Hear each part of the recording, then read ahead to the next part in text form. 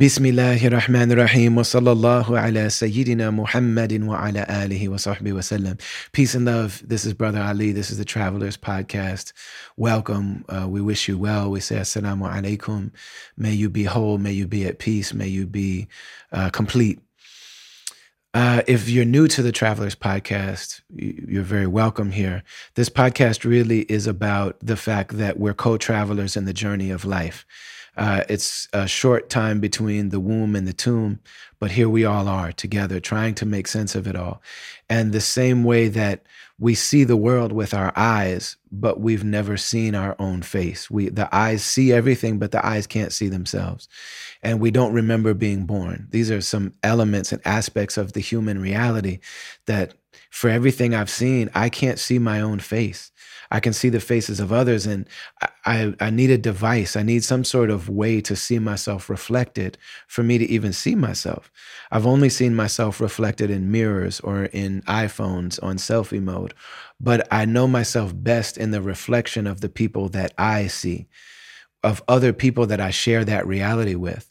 I'm seeing them, but they've never seen them. They're seeing me, but they've never seen them. And I've never seen me, so we need each other.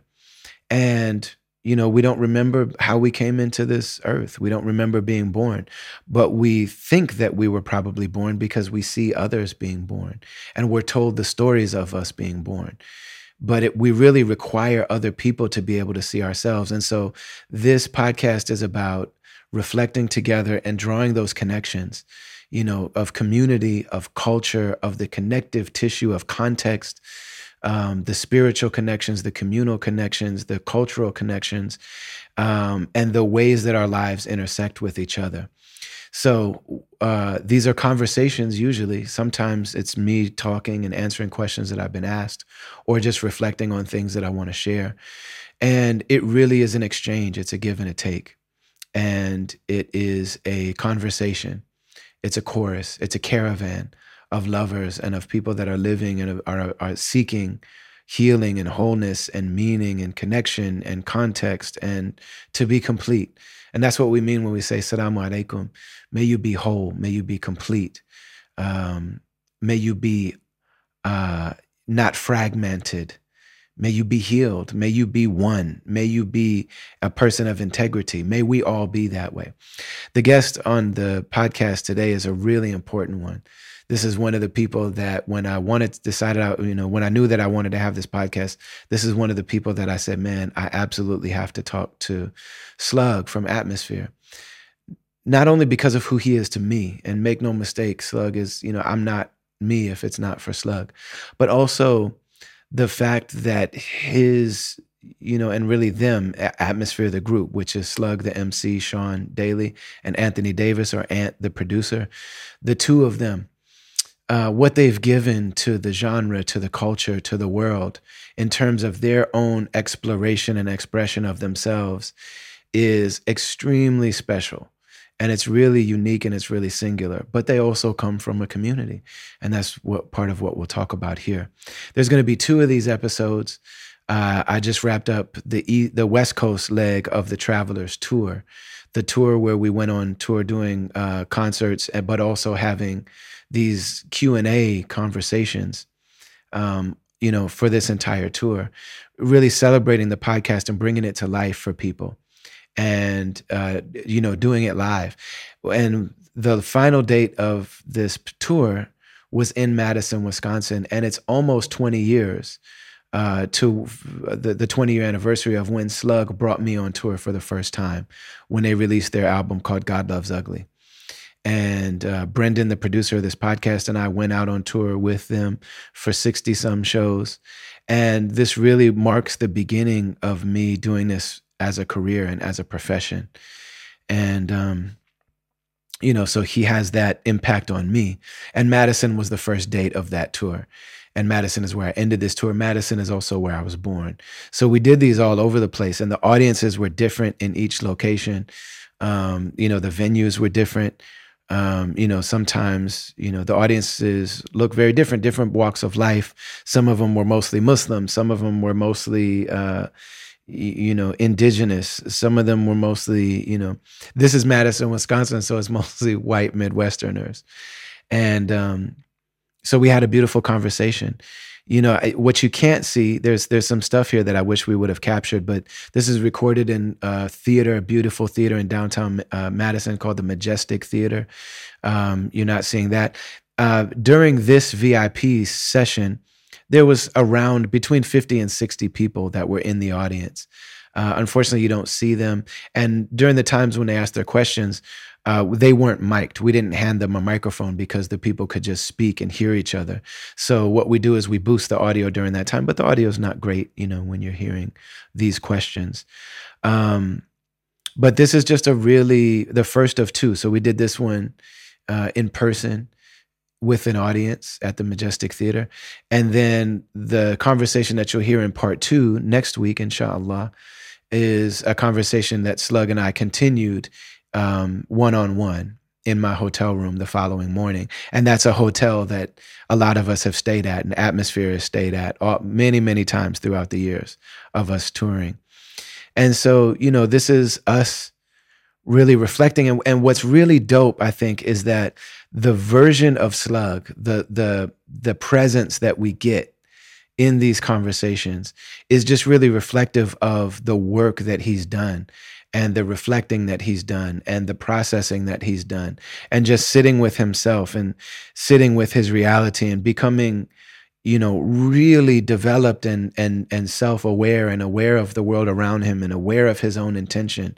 Just the knowledge and from how familiar he is and how at home he is in his skin in this particular moment is just really evident, and we talk about his journey. On this podcast, we talk to these people that are known for their public work, but my intention with most of them is to not necessarily talk about that work, but really use that work as a portal to the person themselves, to talk about the journey that their heart has been on and what they've learned along the way and the highs and lows and joys and woes of this journey and what it's taught them and the wisdom that they can share with us and the ways that we can see ourselves in their navigating of their own path. And Slug really shows up, I think, ready to do that. You hear him reflecting on different parts of his life. And even as I would say I'm one of his closest friends, and he's certainly one of my closest friends. There are things that I never knew about him that come out in these conversations, things that I never would have imagined about him that come out. And so I'm sharing my observations of him and he's sharing what those things actually meant to him. And so it's just really incredible conversation that I'm very, very grateful for. We're brought to you. We have a new sponsor this week. The sponsors and partners on the podcast are an extension of the podcast. We don't do corporate sponsorships. We do people from our communities and organizations and institutions from our community, people that I know, people that I love and trust and work with, and I'm just happy to be in partnership with. So we have a new sponsorship this week and a new partner this week called Udamentary that I'm really excited to talk to you about. We're also brought to you by Zakat Foundation. We're brought to you by Unity Productions Foundation. And we're brought to you by our teacher, our brother, our healer, Resma Menakem, and his new book, The Quaking of America. So we're very grateful that you're here. I'm going to be quiet now and get to this extremely dope episode with my man Slug from Atmosphere.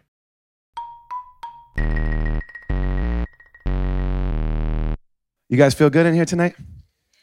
Very, very grateful. I've been looking forward to tonight for a long time. And we are going to bring out the guest of honor. I talk on my podcast all the time. Do you guys listen to the podcast? I have a podcast. Yeah, it's the law. If you're a rapper, you have to have a podcast. So I tried to make mine good. You know what I'm saying? It's almost like avoiding your taxes if you don't have one yet. But I try to make it good.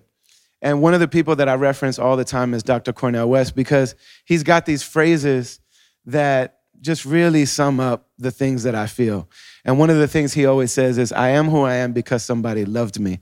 And the person that we're here with tonight, literally, I am not me if it's not for this man, were it not for the man that we're bringing out here today. So please dig down deep, make a lot of noise, show a lot of love for my man Slug, Sean Daly.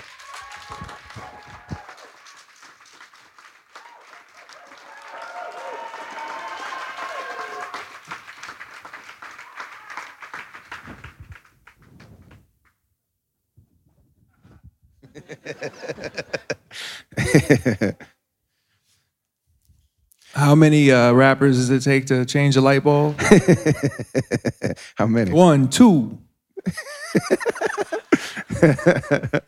Dope. Thank you so much for being here, brother. Thank you for having me, man. Thank really you, everybody, for having me. So I was born in Madison, and it wasn't very good to me when I was living here. My memories here are from when I was a little kid, and if anyone's heard the first episode of the podcast, a lot of those horrible things happened here. And then also, I had a difficult time with the family that lived here for a long time, and a lot of it got resolved. But my relationship with this city changed because my whole life I wanted to be an MC, and I worked very hard at it. And in 2002, when God Loves Ugly came out, Atmosphere did their first very long tour. Like, you had been touring before that, but it was 3 weeks and things like that. I think we did 64 shows or something like that on that tour. And I got the call from my man Slug that, do you want to open on the tour? So yes, I want to open on the tour. So the first night of the tour was here in Madison. And it's very fitting because this is almost 20 years ago now, and I'm ending this run in Madison. And I lost my damn mind that night. First night on tour. Got on stage, big high stage. I punched somebody in the face. I did all kind of crazy stuff. Like, I completely lost myself. But that was the beginning of me being what I've always wanted to be in my life. And you absolutely ushered that in for me, and you guided me in it.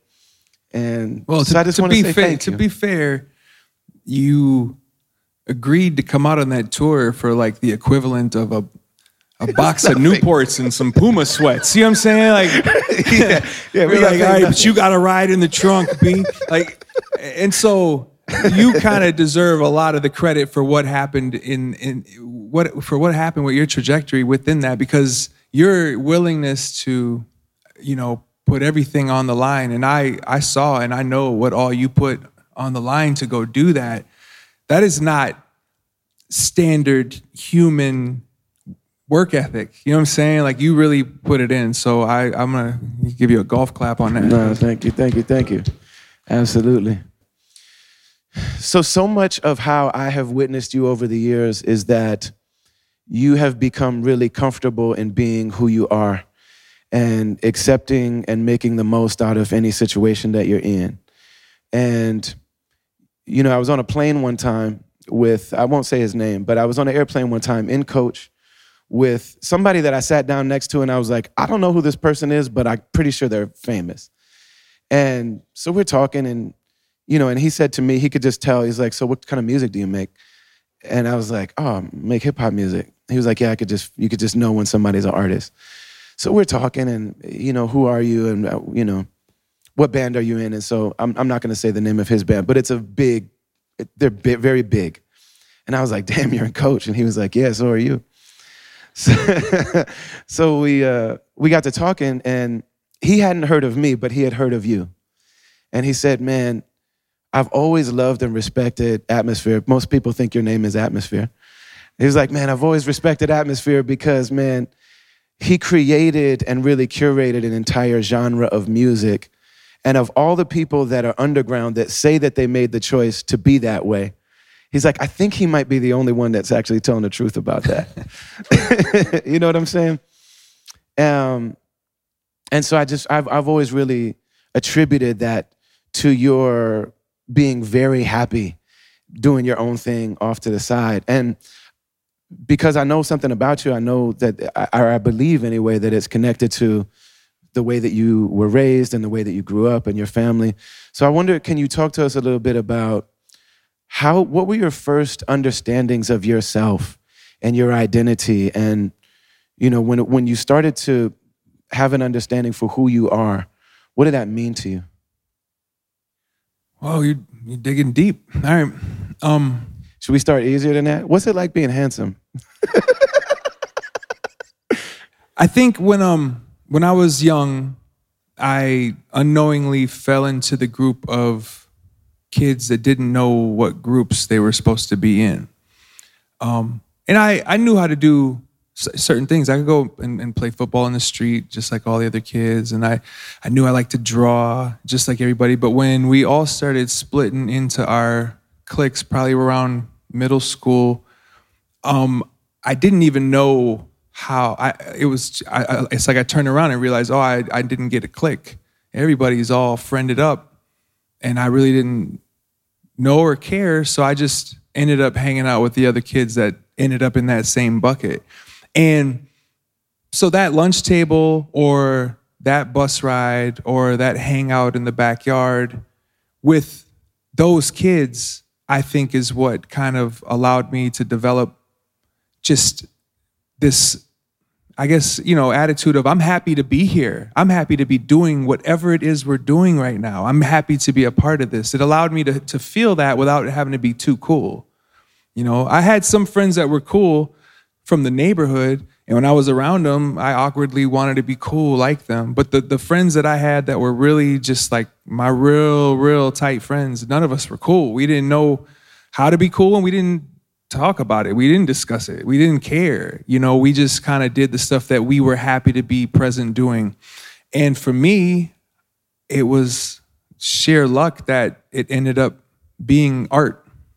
Because it could have been any number of things. I was kind of a physical kid. I could have tried, spinning around on a BMX bike or a skateboard or any number of things. But the thing that I fell into was art, mostly visual, but I was really loving this music that I was being exposed to at the same time. And not only that, but I had, like any of us, when you make somebody laugh, it's one of the best feelings in the world. When you can make somebody you don't know genuinely laugh, it's even brighter. And so whenever I caught those moments, I was like, that's what I want. I want to make somebody laugh or make somebody smile or make somebody have fun. So I'm going to be a DJ. And that was what that's where I was like, I had to be okay with being myself because I was never going to be as cool as LST or any of the other people from my neighborhood that were super cool and were DJs. And so instead I tried to make people laugh, or I tried to soak up information. I tried to listen and learn. I tried to just enjoy the fact that I was willing to, that I was able to take part in what was going on. I never felt like, I didn't feel a right to it.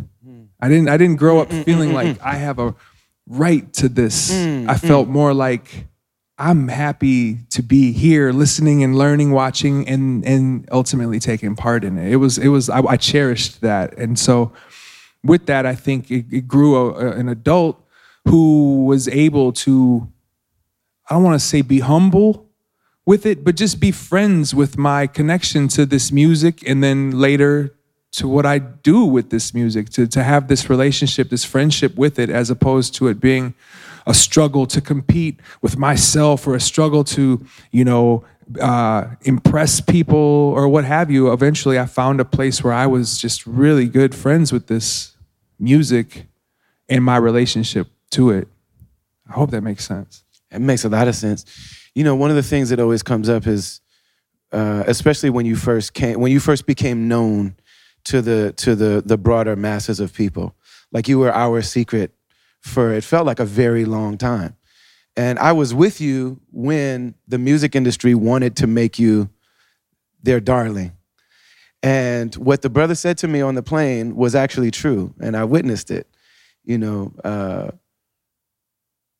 one of the things that I want to ask you about is because when you first came out, they just put you in the category of white rap. Like nobody ever asked you, nobody ever clarified, no one ever asked you how you identify, you know what I'm saying? But we know that those of us, I'm from North Minneapolis. Sean is famously from South Minneapolis. My condolences. South Minneapolis Wait, is you're from Madison, B. South Minneapolis is a character in your music the same way that Brooklyn is a character in Jay-Z's music. Like there's no Jay-Z without Brooklyn, and everybody knows that. And everybody else from Brooklyn is the same way. But, South Minneapolis. So in South Minneapolis, it makes sense for somebody's dad to be black and native and, you know what I'm saying? And to appear to be a light-skinned black man.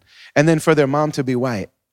And then for you to be, my children are your, you know what I'm saying? In South Minneapolis, that's something that's understood. But I wonder, how did you understand yourself in terms of the racial dynamic of life? As a kid, you just play with the kids the children of your parents' friends. You get put into the party, you play with them so that we can go over here and play with each other. You know what I'm saying? So you're in a room playing with the kids of your parents' friends. And there wasn't no need to, we were all black. That's how it felt. That's the type of families my friends were from. And then in my family, even though my father was, racially mixed and even, racially ambiguous, it was a black household as far as I could tell. I had white friends and I seen how it was different. That's very kind of you. Thank you. and I seen how it was different in white homes, but it's crazy to think about that because my mom is from a white home, Yeah. and my father's mother is white, but just culturally because of where my father grew up, the block he grew up on, the people he grew up with, the fact that his father was black, then I grew up 4 blocks away from the house he grew up in. And so he was a teenager, so I was playing with his teenage friends' children. It just is what that neighborhood kind of was. When I had to really kind of maneuver it, it wasn't until middle school when people were clicking up. It wasn't until high school when it really mattered in the sense of you could see it in a more, intimate sense or a more personal sense. And then, a few more years of life went by and it didn't matter. Everybody was just broke. But once rapping became more of a element of my life, it showed up. And that's what you're referring to. It showed up. They put me in the white rapper box. And I was offended. I had a lot of defensiveness about that. I had a lot of insecurity. I was, you could easily say I had a lot of confusion with race because I didn't have a real look at everything that was going on. I've heard of something like this myself. I was behind certain curtains that didn't give me the opportunity to even really see the things that I started to open my eyes to later in life. And, I guess there was a movie where, I remember MC Search looking at the police like, how come you're not taking me away? And in that scene, Bamboozled. Yeah, Spike Lee joint. In that scene, it summed up something for me that I had never even considered to try to articulate to people or what have you. But the fact was, when the cops showed up, I was white. And that was something that, until that, I felt that in high school, but I just never knew exactly how to articulate that. And then when I seen that scene, I was like, okay, so I gotta make sure when I'm rapping, I want to make sure to impress upon my audience or my fans or the people who care enough to listen where I come from and what kind of experience I have had. And I'm not from the streets, even though I grew up near the streets, you know what I'm saying? But I didn't live a certain lifestyle. But however, I was connected to that lifestyle. I don't want you to put me in this other box because I just happen to rap the way I rap. But if you really climb inside of who I am, you're going to find out that I might not be the box that you... What I didn't realize is that the box really wasn't about me. And I didn't need to be so insecure or defensive. The box was about y'all. The box was about the audience. They put me in that box because it gave them a way to identify who the audience was. It gave them a way to generalize the audience or to explain it easily, or it gave them a way to be lazy, or maybe it was a way to be thoughtful. I'm not sure. I haven't processed all of that, but all I know is, coming from a history of working in record stores, it gave it a card in the record store, so that when somebody came into the record store and said, "Do you have atmosphere?" you could point them to that section of indie rap. You're not going to say that's the white people section. That's white boy rap. Yeah. But that's what that is. It's white boy rap. That's what it is, And it took a long time for me to realize the box wasn't about me. And I wish I'd have learned that earlier, because I think I could have probably processed it faster, better, stronger, harder, and communicated it to people and made it a part of what my vision is, and seeing it, because, I don't think that it necessarily helped us to do what we later really tried to do, which is break down some of those lines that were drawn between the audiences. We thought these lines were being drawn around us, but it wasn't until later with Soundset that I was like, oh man, we can put fans of Future right next to fans of Evidence. It's okay.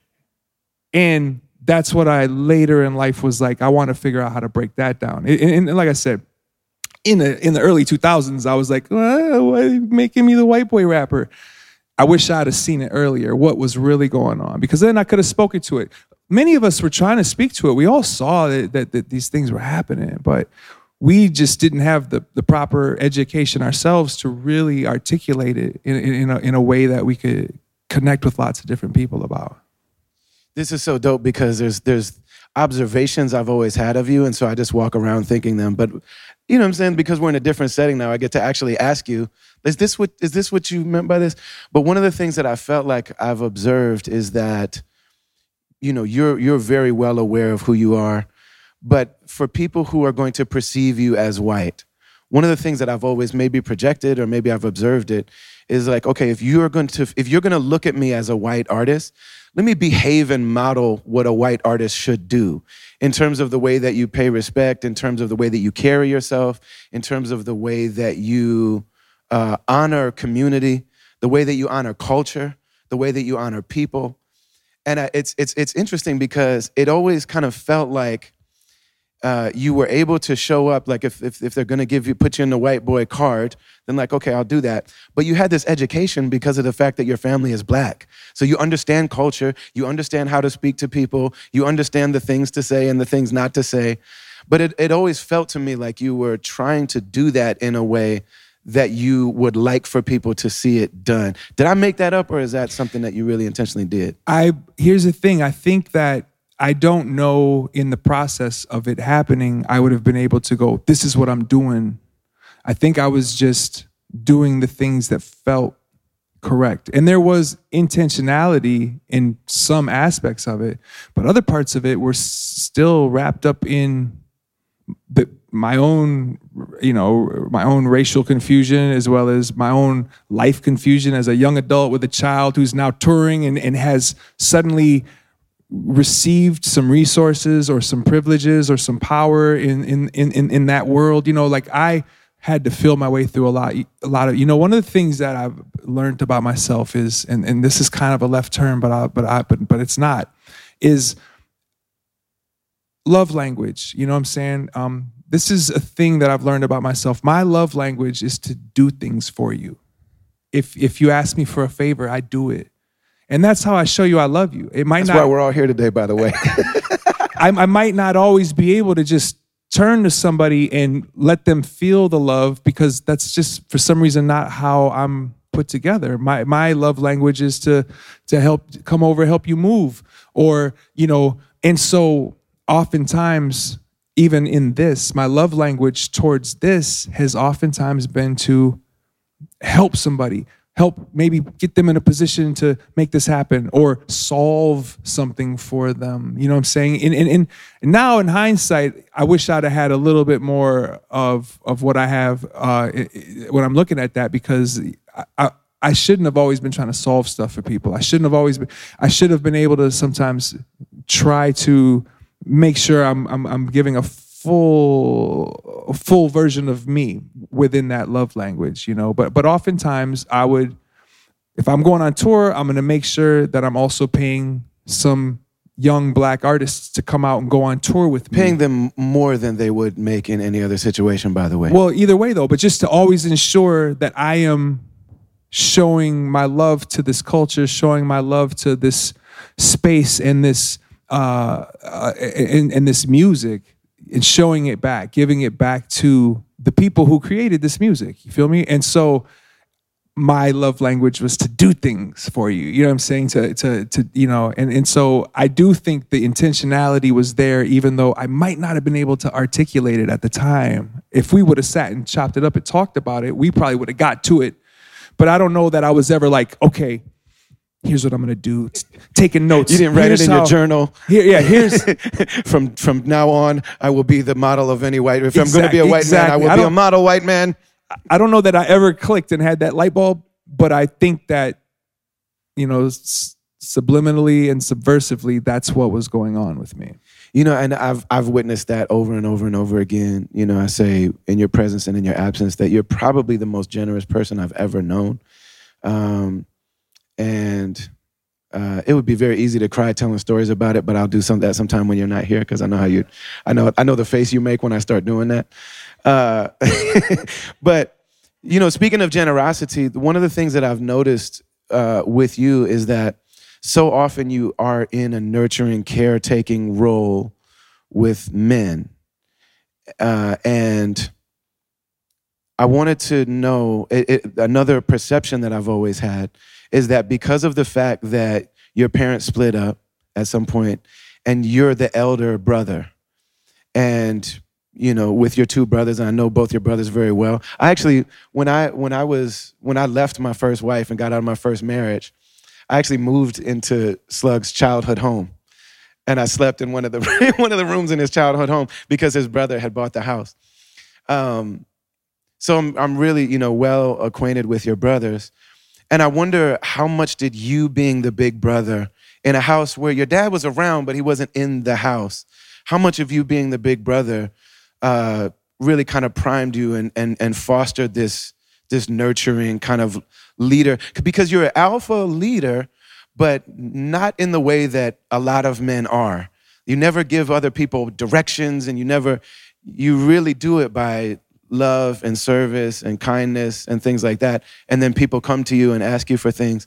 And I wonder how much of that is just being a big brother in the family you're in. You know, that was one of probably my first, I guess, big ideas or big theories when I started to attempt to break open my own ego years ago, was that because of how much of a role I played with my other two brothers, whether that was the role of telling them, you better go get ready for school, you're going to be late, you know, because mom's already at work. Somebody's got to be there to nag or to make sure things are on track, or make sure somebody's getting a snack after school, or make sure that, you know, the medicines that one of them might need is being taken. You know, all of these things did create a person who was overly parental with my friends and with my colleagues. You know, I see it now. At the time, I was like, well, I'm a little bit older than a lot of my peers were actually a few years younger than me. When God Loves Ugly happened, I was 30, which is kind of late for an artist to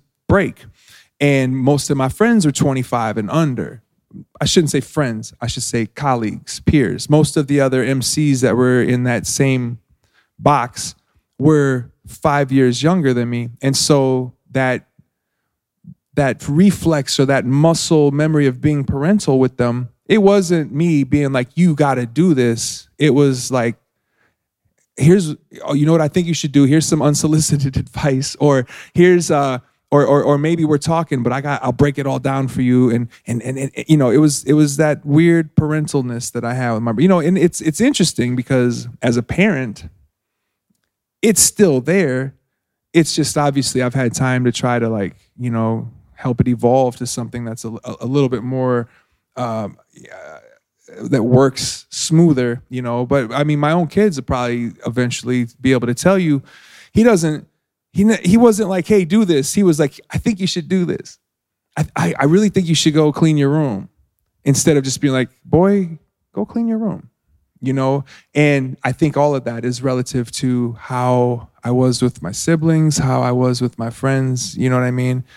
And I'm working on it. I'm trying to learn how to be a little bit more direct with it, because what happens is I think in time it starts to come off as a weird passive lecture instead of it being like just like, hey, this is what needs to happen right now. I know that's not what you asked, but That's exactly okay, that is yeah. that's exactly what I was hoping for. You know, so this is a relationship that and I want to come back to that, because I think that because of you taking that leadership role, and because of the fact that you are a few years older than some of us, and that made a big difference. Like when I met you, I was 19 or 20, and you were like 25, which is like a generation, you know what I mean? Which is like, you were an elder. It was almost like, yes, sir. I was a boomer. You know, and I think that ended, my observation is that put you in a place where people had expectations of leadership of you that you didn't necessarily sign up for. You weren't trying to be anybody's boss or leader. You were trying to be a servant who a lover and servant who maybe had something to offer people. I'm gonna come back to that. But before we leave this family dynamic thing, the way that you relate to other men is in a very caretaking role. But I also know that your role in your house, that there was a very kind of specific relationship with your mom. And rather than me make any observation about that, we've learned so much in your music about your relationships with women. And I just wonder if you could share with us, how did your relationship with your mom shape the way that you engage with women? Yeah, that's something I'm still working on. That's something I'm still trying to fully wrap my head around. Do we have any Kleenex up here we can? You know, my relationship with my mother was that she was really young when she had me, and then she had two more kids. So by the time she was, 24, she had three kids already. And she was in, full swing adulthood, working her way towards a pension at that point. You know what I mean? And so it's like when her and my father split, the void that was there, not because my father wasn't still interested in making sure everybody was good, but just because he wasn't there for her to turn to. So I became the person she would turn to. And she was careful to not create a best friend relationship with me. And I right now, looking back on that, I think that's perfect. I'm glad that didn't happen, and I'm glad that she had the foresight to still hold a certain rank with me.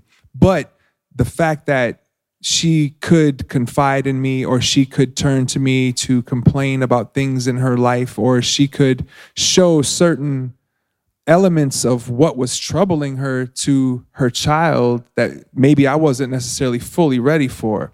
And so I think that now when I see certain types of distress or duress, or there's triggers that go off in me now that I won't say fight or flight, but they give me a type of reaction that I've, now after obviously years and years of watching myself, like I now know how to like try to keep better control of that type of reaction, because it's like, I don't want to be triggered by somebody else's stress. I just want to be there to listen. I just want to be there to hear.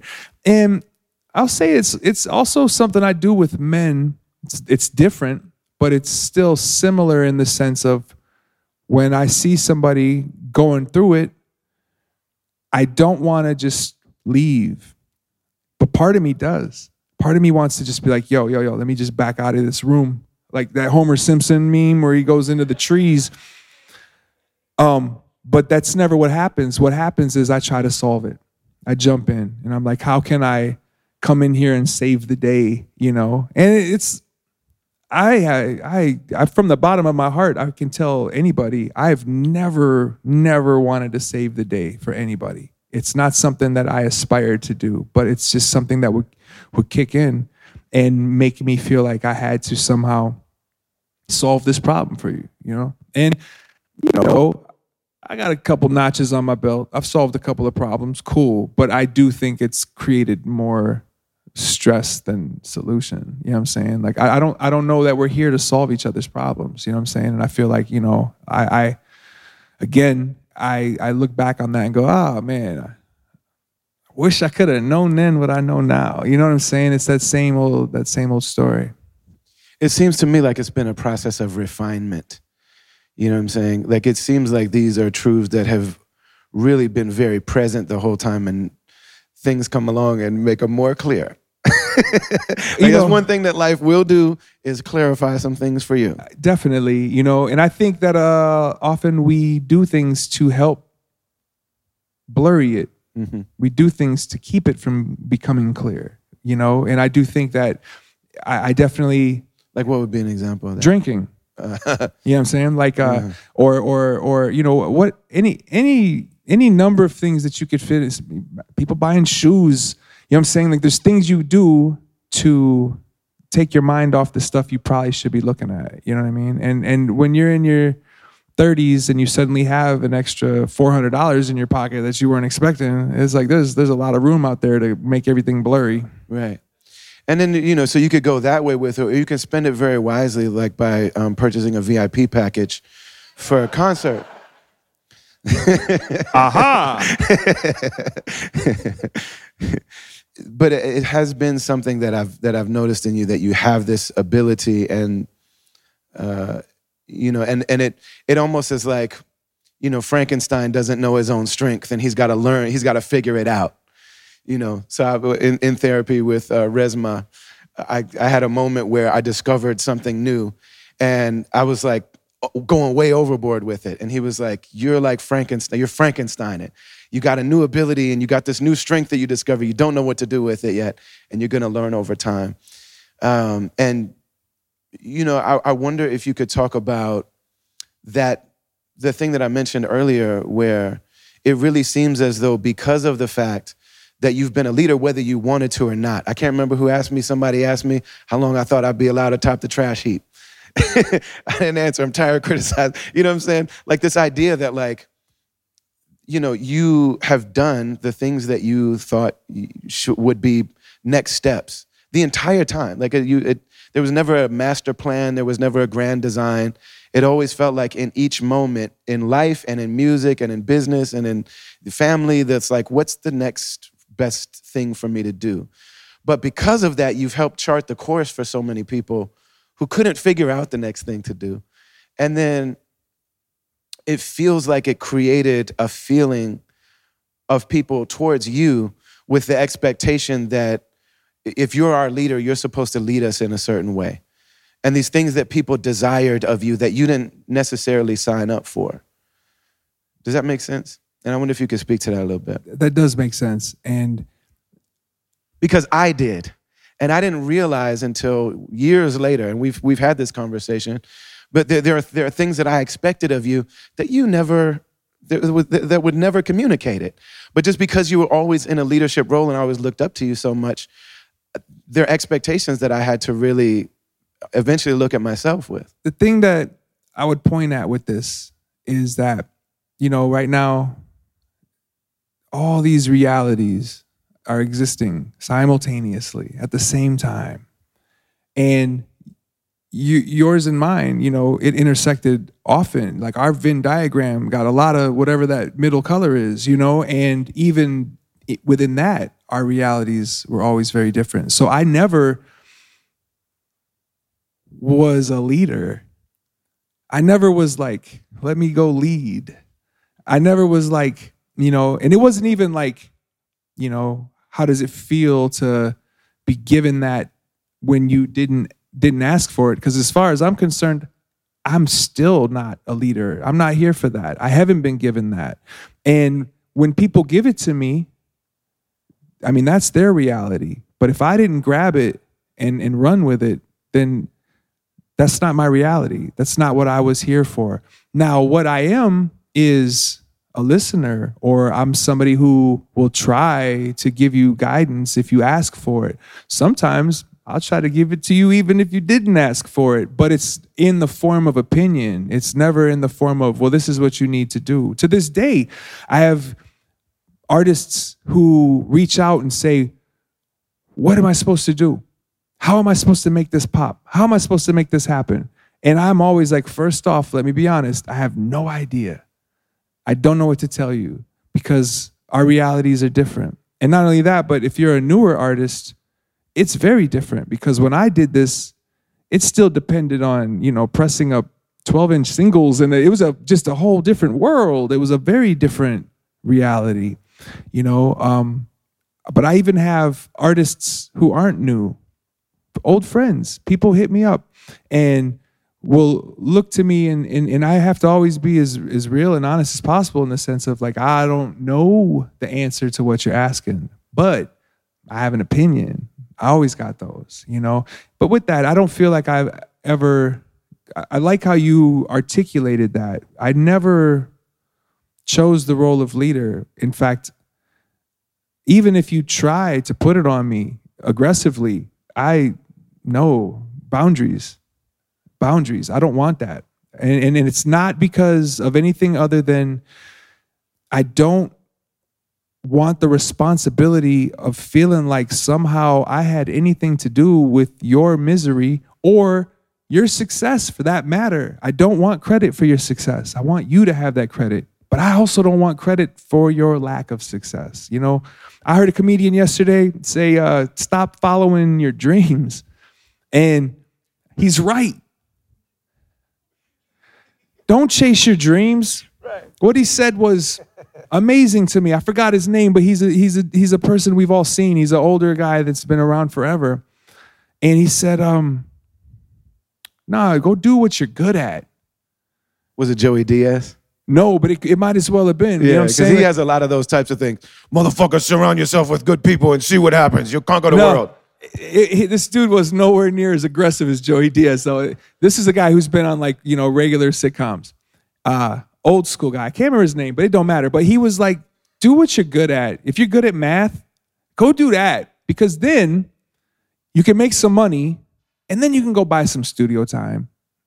And instead of running to LA to chase a dream, here in Indianapolis, you can be an accountant, make some money, rent a studio, make a song, play it for your friends so they can remind you you're just not that good at this. You don't have to throw it all away to figure that out. And that's not to say that you might not catch a dream. But it's to say that you have whole economies based on people whose dreams are dying in cities like Los Angeles and Nashville and all of this. It's like you could have had a really good life and made this music thing something you love to do, as opposed to, and he's speaking from the world of comedy, but I can't imagine it's that different for a stand-up. Instead of being like the many people we know who love this music, but they don't love their life right now. They're not loving their life. Absolutely. Absolutely. And I know you well enough to know. So Bill Withers had, got that his first record had hits on it. You know what I'm saying? But T.I. would say that sound said, we got hits. T.I. went hella over at Soundset one time. He was way over his time. And they kept telling his DJ, this has to be the last song. At a festival, you can't do that. This has to be the last song. And they'd be like, okay. And then he'd just play the next one.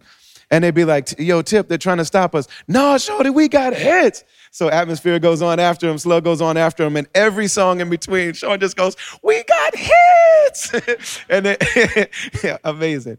And then his tattooed hands and like all of this, super dope. And the crowd is responding just as much to those as to T.I.'s joints. But that should be an album title. We got hits. We got hits.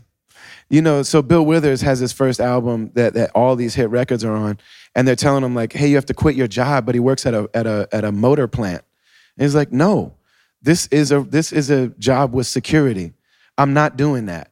And we all know that long before Bill Withers passed away, may he rest in peace, he stopped performing because he's like, I don't belong to the music industry. I know you well enough to know that you worked at record shops and drove trucks well into when many people would have quit their jobs. And I also know you well enough to know that somewhere in your mind, you think this is going to be over in 6 months and you'll be right back to driving trucks, and you're totally fine with that. People think I'm joking when I make that joke. You are not joking. Like, that's a very real thing for you. I know that every major move you've made in your life is like, okay, music's probably done in 6 months. Atmosphere is probably not a thing to people anymore. So if I'm driving trucks, can I still afford this house?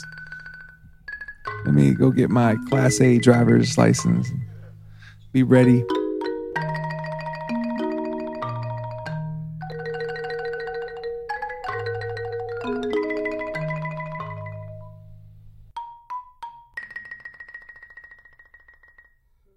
We're very honored to be partnered with Zakat Foundation on the Travelers Podcast. They've been supportive from the very beginning. Zakat, Z-A-K-A-T, is the practice in Islam of giving back. We believe it to be something that purifies our money. The reality is that if you do business in the world, the reality of money, the reality of business is that as much as we try to keep pure intentions with the business we do, we want to feel good about where our money comes from. But the reality is that our money is not going to be pure, and it's going to have some pain, and that rubs up against it. There's going to be some exploitation tied to the money that we take in. There's no way around it. And so, what the Muslims believe is that when we give back, when we share, when we give, when we invest in the betterment and the dignity of human beings, it does something on a soul level, but it also does something to the reality of our income and of our provision. And so Zakat Foundation has amazing projects all over the world, everywhere where human beings are. And they serve humanity in a variety of ways.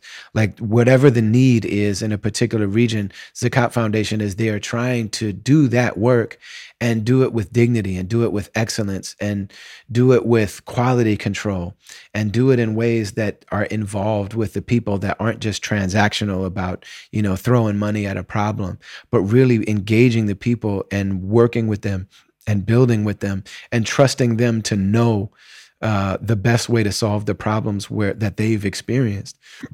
And so Zakat Foundation also has people on the ground wherever they are, ensuring that these things are done well. So follow them online, Zakat US, Z-A-K-A-T US, and also hit them up on their website, Zakat Foundation. Among their programs, one of the ones that really speaks to me the most is their work to support orphans. And they do that work in really amazing ways. We've talked about it a lot on this podcast. But, everybody, if we really look at our situation, everybody has something to share. Everybody has something to give. So literally for $5, you can provide somebody a hot meal in places where they need it. For small donations, you can provide people with clean water where they don't have it. For $50 a month, you can support an orphan and their education and everything that goes into making sure that people have the opportunities in life to live full lives. So Zakat Foundation is a group that we're really honored to be partnered with, and we encourage you to go and check them out and consider giving with Zakat Foundation. It's really important to us in everything that we do that we be independent. It's one of the themes that runs through, independent music and independent thought and independent culture. And what we mean by that is that we, as much as possible, strive to not make our decisions based on corporate interest, because corporations are there with the one express purpose and intention of making money. No matter how it happens, if the money goes up, we've done the right thing. If the money goes down, we've done the wrong thing. And we know that right and wrong don't always correlate. And a lot of times it's the opposite of correlating with profitability. And so, people whose expressed purpose is just to make as much money as possible, that's we don't want to be beholden to that. We got into this creative, artistic, cultural, spiritual space to be able to do and to create a reality that feels like it's in alignment with our truest selves, with our heart, with our soul, with the best of who we are. And we didn't come here to sell that and to become beholden to what makes the most money. We're very clear about what our priorities are and the things that matter to us. So I say all that to say that the people and the organizations and the services that we partner with on this podcast are ones that we know and love and believe in, but also we're aware that there's a community that can be built around the work that we're doing and around the intentions that we have and the practices that we hold and the ceremonies that we have. This music is a ceremony to us. This podcast is a ceremony to us. These conversations are ceremonies to us. And so part of what we've done is to create what we call a caravan. Something similar maybe to Patreon, but it's different, something that's set up for our particular needs and intentions. So if you head to brotherali.com and go to the section called Join, you'll see that there's a number of ways to support what we're doing, to keep it independent, but also to create and foster community with the other people that are uniting around the intentions, the message, the purpose of what we're doing. The highest level, the lowest level is $5 a month. And for that, you get the podcast early. You get it without these ads. You know what I'm saying? And, you're tied in with a group of people that are tapping into that energy early. There's another tier for $25. There's another level of engagement where you get that stuff early. You also get an oral history of my first demo tape, the origins of my career. You get that delivered right away. And then you also get digital gift boxes, things that we give in that community to people that we don't put in public, things that in the context of that caravan, of that community, are received with the intention that we offer them. And then there's a third level, a third tier, where people are really in community with each other. We have a private Slack channel where almost daily, like, we're updating each other on what's going on in our lives. And there are people in that group that are fostering a connection and a bond between us, that these are people that might not know each other otherwise. And I don't want to go into the details of people's lives, but I'm telling you that these are people that, like, they're caring about each other, listening and learning from each other, connecting with each other, wishing each other well, praying for each other, people that would not know each other if it wasn't for coming together and bonding and connecting around the intention of this music. So head to brotherali.com and go to the section called Join and check out the caravan. And we hope to see you there. And we appreciate your support.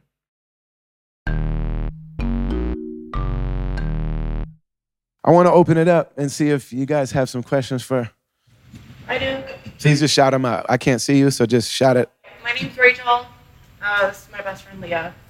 The last 2 years have obviously been very difficult for everyone with the pandemic and the lockdown.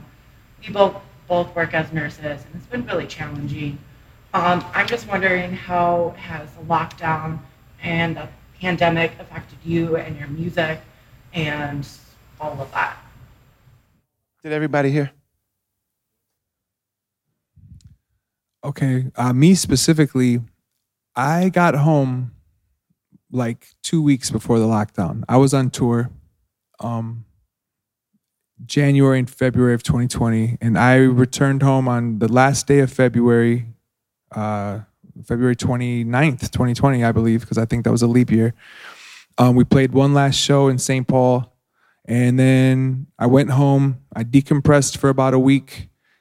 COVID was starting to become a bigger thing. On tour, we'd already been thinking about preparing, ordering masks and handguns from Amazon, getting ready for the apocalypse. So that when I got home, there were canned goods and boxes of masks, and we were ready for what was coming, even though we didn't really know what was coming. And then lockdown happened. And everybody here knows a person like this. I thrived because I already didn't want to be around people. I was one of those people. I was cool with it. So now I just got to wipe down the groceries. I could do that. And so for the first few months, I tried to be the distance learning coach for two of my children for the tail end of that year. We went into, right around on Father's Day or Memorial Day, George Floyd was killed.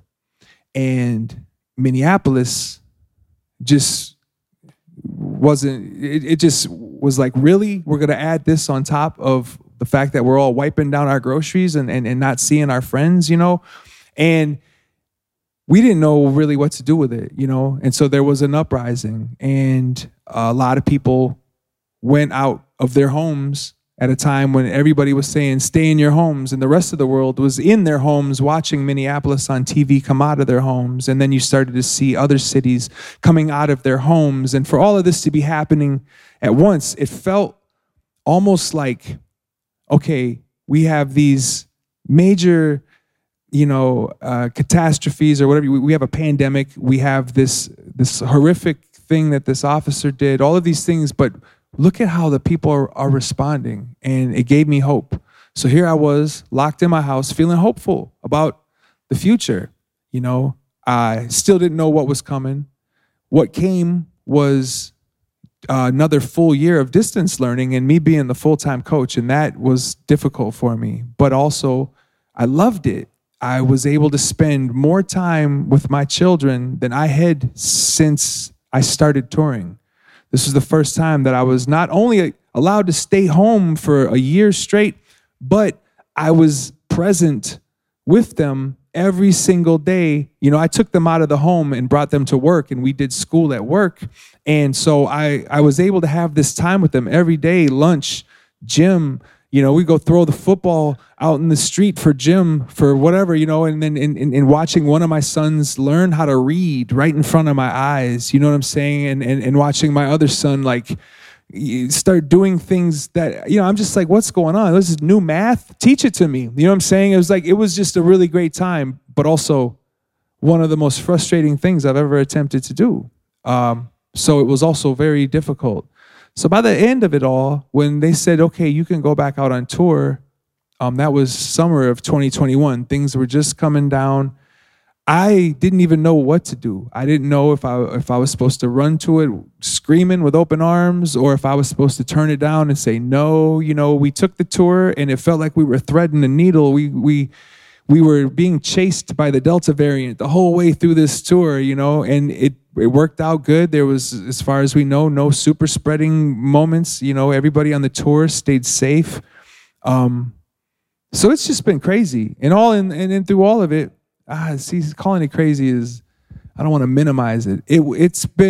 We are having a time. I am having a time. This has been quite a time. And I would not give it back, but I would go back and alter it. Like the few things, if I could, I would try to be less frustrated during the distance learning with my kids. And maybe I would have we went on field trips on Fridays or something, just take them out of the whole environment, because I spent a whole year with them and I look back on it and go, well, damn, we went and got donuts a couple times, you know what I'm saying? But we could have went out to up north to where all the agates are in the agate mines and dug for rocks, or we could have went out to the Waconia sculpture gardens on Fridays and had lunch out there, or just kicked it, because really school, really, was it that important? You know what I'm saying? It's like, these kids are doing fine. You know what I mean? We'd have been fine. I look back at little things like that and just go, if I only knew, this is an ongoing theme in my life, if I could have just been a little bit more, if I would have just looked at things in bigger, more open context and just really nailed it. I'm really trying to live my best life, and I feel like I just keep coming close to it. But there's always something stressing me the fuck out, nonstop. I'm really, what can I do to make this the best experience ever? And what it is I need to stop stressing the fuck out, because that's the thing. You know what I'm saying? And I know that. I just can't practice it in real time. I guess I made a lot of music. If you come out to the car, I can play it. I got it. It's all on my fucking phone. We've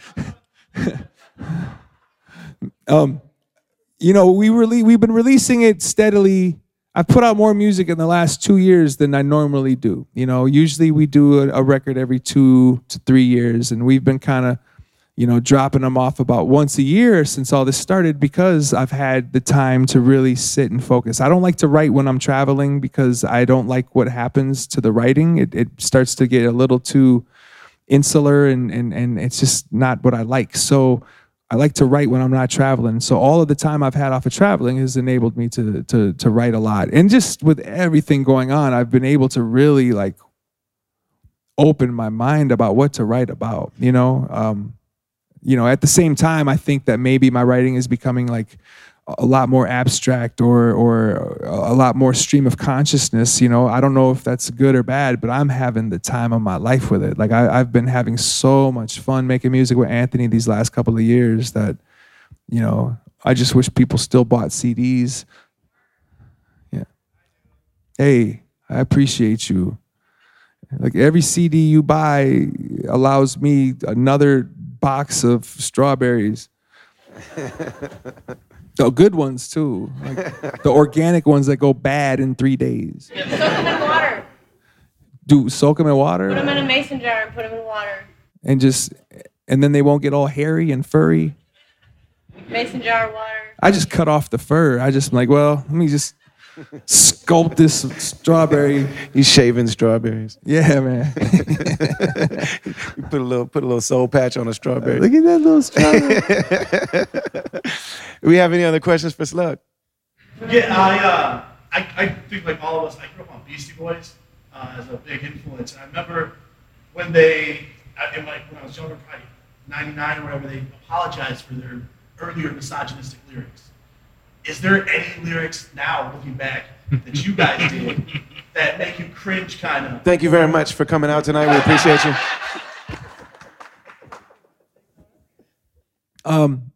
This gentleman is asking if there are any lyrics that make me cringe. And that's a very polite way to ask what you're asking, because my answer is, fuck yeah. Like, here's the thing. Like, again, I would never be like I was ignorant or I didn't know better. But what I was I was not on track. I didn't see the bigger picture. In many ways, on one hand, I never thought people would actually hear this shit. Much less 20 years later, still be hearing this shit. And so I wasn't as intentional with what I said. And that's across the board. That's with all of my old music. There's not a single song that I made, pre-2010 that I couldn't point at and go, do you see what I said right there? But there are definitely specific things that I've said that are, hurtful, that I would never say that now. I hear it now. I change the lyrics live, and I've been doing that for a long time. Like I started catching on kind of early mostly when I seen how people were taking my words and using them. That was the first sign that I was like, yo, some of this shit that I'm saying, they're not getting it. The tongue-in-cheek side that I thought I was putting in there or what have you. And these aren't excuses. These are all my... I'm being accountable for these are all my mistakes for not being able to go, oh, you know what? I got to be a little bit more intentional about what I'm putting into these people's mouths, I'd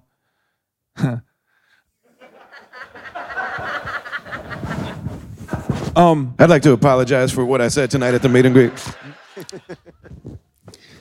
But yes, and it's crazy because I know how to see it and make sense of it. But I realize that there's people that won't. And because of how art lives, this is something that I should have to answer to whenever anybody feels like asking, because that's kind of part of the game. And that's not me being a leader, but that's more so me just being human and being like, yo, like, yeah, I said that there. There's a song that me and him do that I got a couple of lines that I'm like, I won't never say anything like that again. In fact, and there's been times online back when I used to kind of juxtapose and move around with people in the comments and whatnot. There's been times where I've answered to this online too, just to make sure other people see that answer. Funny enough, that's one of the reasons why I stopped even talking to people online, though, is because I've caught myself oftentimes going, okay, I'm going to respond to you, but since I know everybody's looking,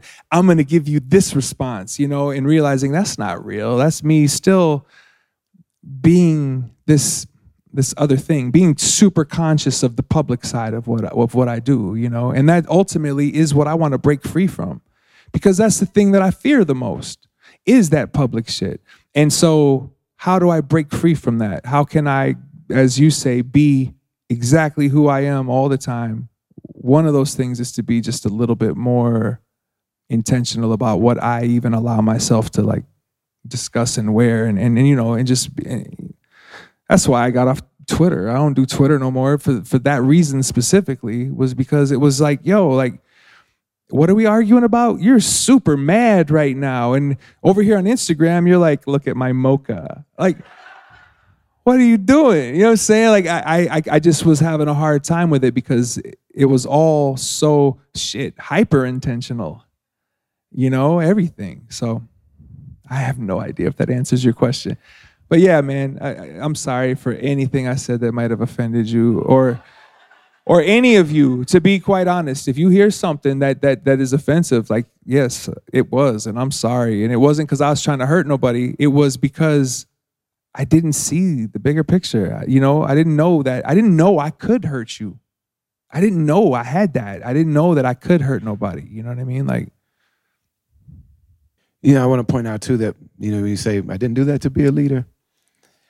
But you also did a lot of those things without having been called out to do them. You know what I mean? There are people that get called out, and I mean, there were articles written about the Beastie Boys while they were making their music. And LL Cool J went on tour with them, or went on tour right after them, and basically said like, okay, so we let these white dudes in hip hop and they're just wilding and they're making it difficult for the rest of us. You know what I mean? So they had critique the entire time that they were doing what they're doing. And I think there is something to be said for someone who just from their own personal reflection has that growth. You know what I mean? And it's one of the beautiful things that happens, like if we're going to witness a human being through their music, like to whatever degree a person is able to really let you in to the human condition and to the process of living and loving and growing and being vulnerable, then part of what we will witness is a person's growth and evolution and their understanding, you know, of the realities that they're causing for other people. And I think it's also really important to allow people to have that. You know what I mean? To be able to speak to people if they are causing harm or if they're inspiring others to cause harm, knowingly or unknowingly, you know. But to allow a person to have that type of growth. It's interesting that, you know, I said the F word on my first record. And in my mind, I wasn't talking about gay people. But this is my own ignorance, and it's an ignorance born of honestly not caring very much. You know, there's that clip of Joe Rogan saying the N-word 587 times. And it's just like, dang, man. And, you know, because he's somebody, because there's things about him that I enjoy. As a person, I don't necessarily agree with him, but like there's things about him I enjoy. And it's just like, man, you just didn't care. So like you just didn't realize, no one, you didn't get the memo that black people don't like hearing white people say the N-word. You know what I mean? But over time, and actually, you know, I met somebody through you that we were on tour with someone that you brought on tour, and I had started changing the words of that song. And the first night that I did it, and I was bonding with him. And I didn't know that the brother was gay, but I'm like bonding with this dude. And I changed the words one night and somebody said in the audience, I was like, hey, don't say that, man. I stopped saying that. I didn't know any better. And afterwards he came and like tackled me and was like, dude, man, I can't believe, you know, I bought your album and I loved it so much. And I was running around the lake and then you said the F word and I cried and I threw your album in the lake. And I came on this tour and I didn't know if, you know, if I could be open with you and, you know. And that's what led me to go and say something. And at that time, Frank Ocean had just come out. And Tyler, the Creator, was so happy about it and supportive of him. But Tyler said the F word more times than Joe Rogan said the N word. And so people were trying to throw Tyler away. And so I wrote this thing for Huffington Post that was like, yo, I, you know, have had this experience. And there's like a dual message, like, Tyler, you got to realize, man, the words that you say affect people. And I saw him later and he was like, yeah, I read that shit. Fuck, I read that. I was like, man, I mean, but I also said, like, man, Tyler's like 19 years old. You know what I mean? Like, give him a minute. I'm a person that's now being asked to write for the Huffington Post.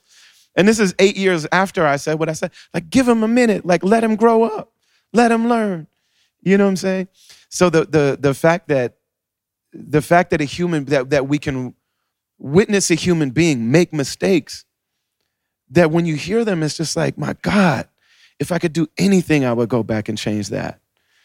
You know, and then hopefully see that growth in a human being is a really beautiful thing. You know, you said something that, and I love that you said it, because I just never thought to say it, but it really resonates with me. You said, you basically said, I was lazy. When I said some of the things that I said on some of the earlier records, it was a form of ignorance, but it wasn't the type of ignorance that doesn't realize that words hurt, but it was the type of ignorance that just didn't consider that this is gonna possibly hurt somebody. And I was too lazy to just figure out some other shit to say right there, you know? Especially when that laziness was the wave at the time. There was, you know, we all said things, sometimes some artists did it even to be shocking, but if you were to call them out on that now, they'd be like, fam, you know, you're right. And I don't know what the hell was in me at the time. You know, it was art. I was trying to make art, and that art was trying to be shocking, and et cetera, et cetera. You know, it's an interesting thing, because we're living in an era right now where we are all a lot more aware of each other and aware of what, you know, hey man, I don't even know you. I don't want to hurt you. I don't want to hurt your feelings. And so I'm going to be careful, and I'm going to choose my words intentionally to not hurt anybody's feelings. And I hope that doesn't hurt your feelings. I hope it doesn't hurt your feelings that I'm going to, because we're public, just like my comments on the internet or in message boards or on Twitter. I hope it doesn't hurt your feelings that I might hold back, or I might tiptoe.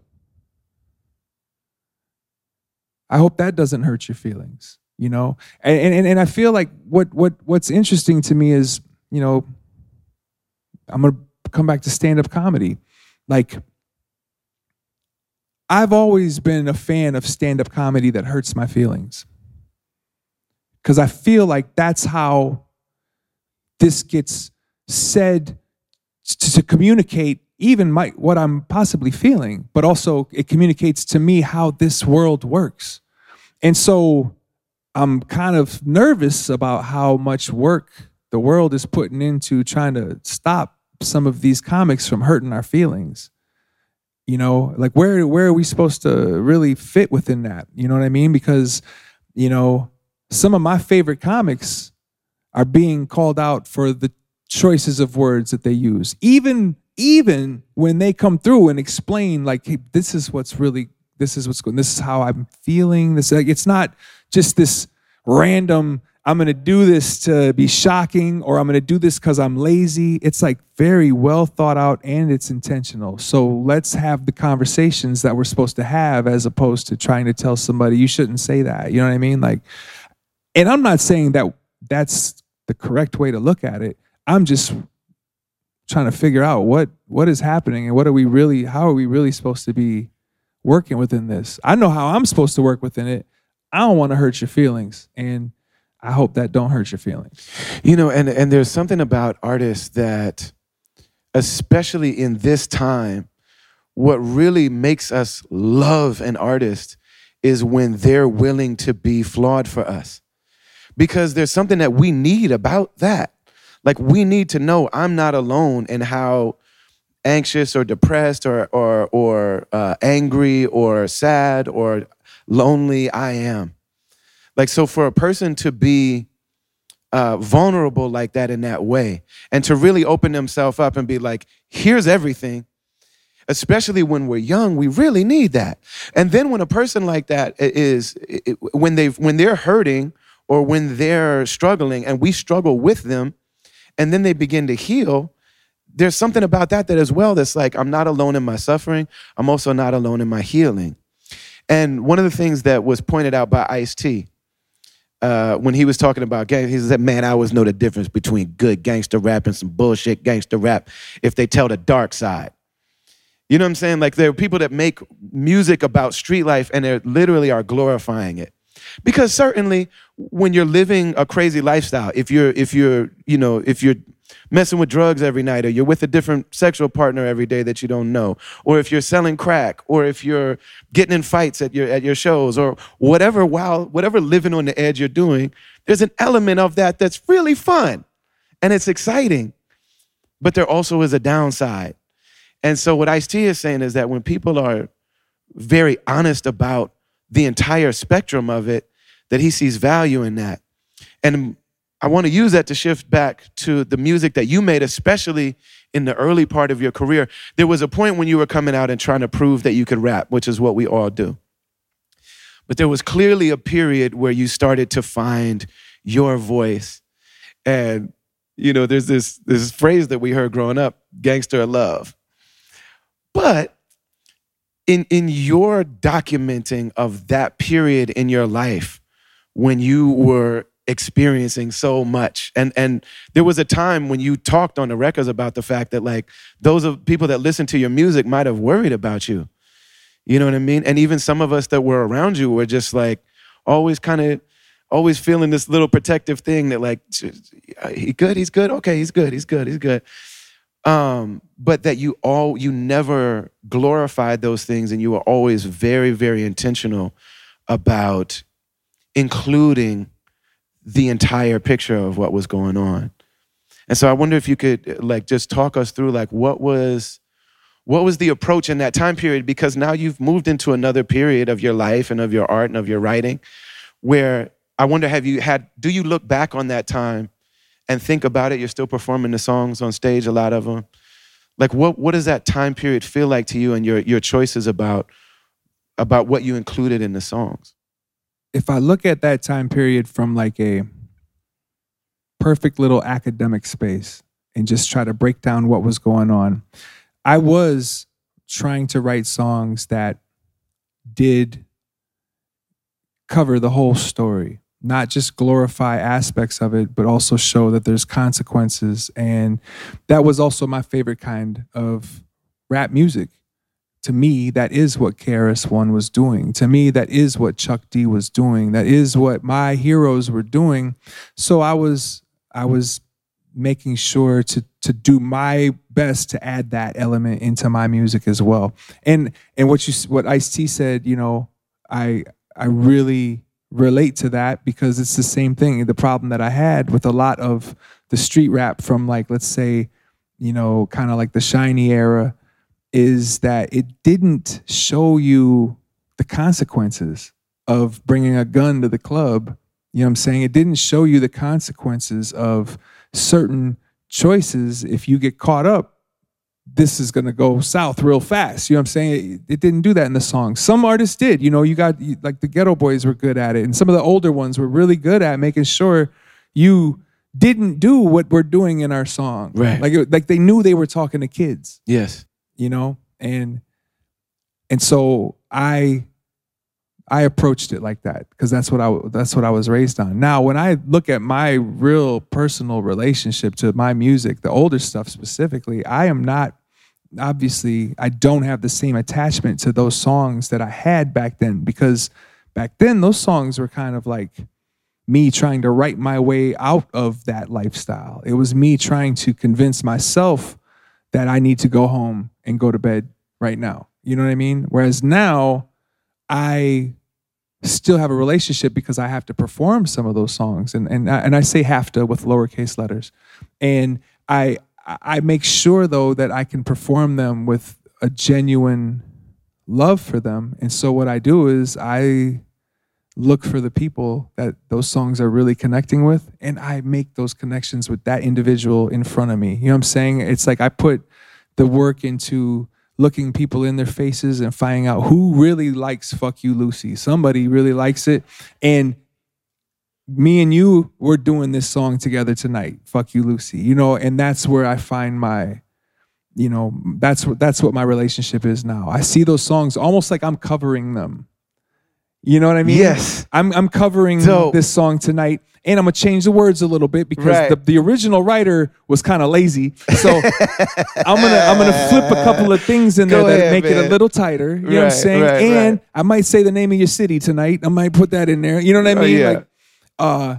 But the real show, when I perform that song, is no longer the lyrics. It's now me and the connection that I'm trying to make with people. And also to make sure that if I don't look you in the eye, you at least seen me looking him in the eye and you saw us have this connection. Because as long as you see us have this connection, everybody feels that. Everybody knows what that is, and that's where I see those.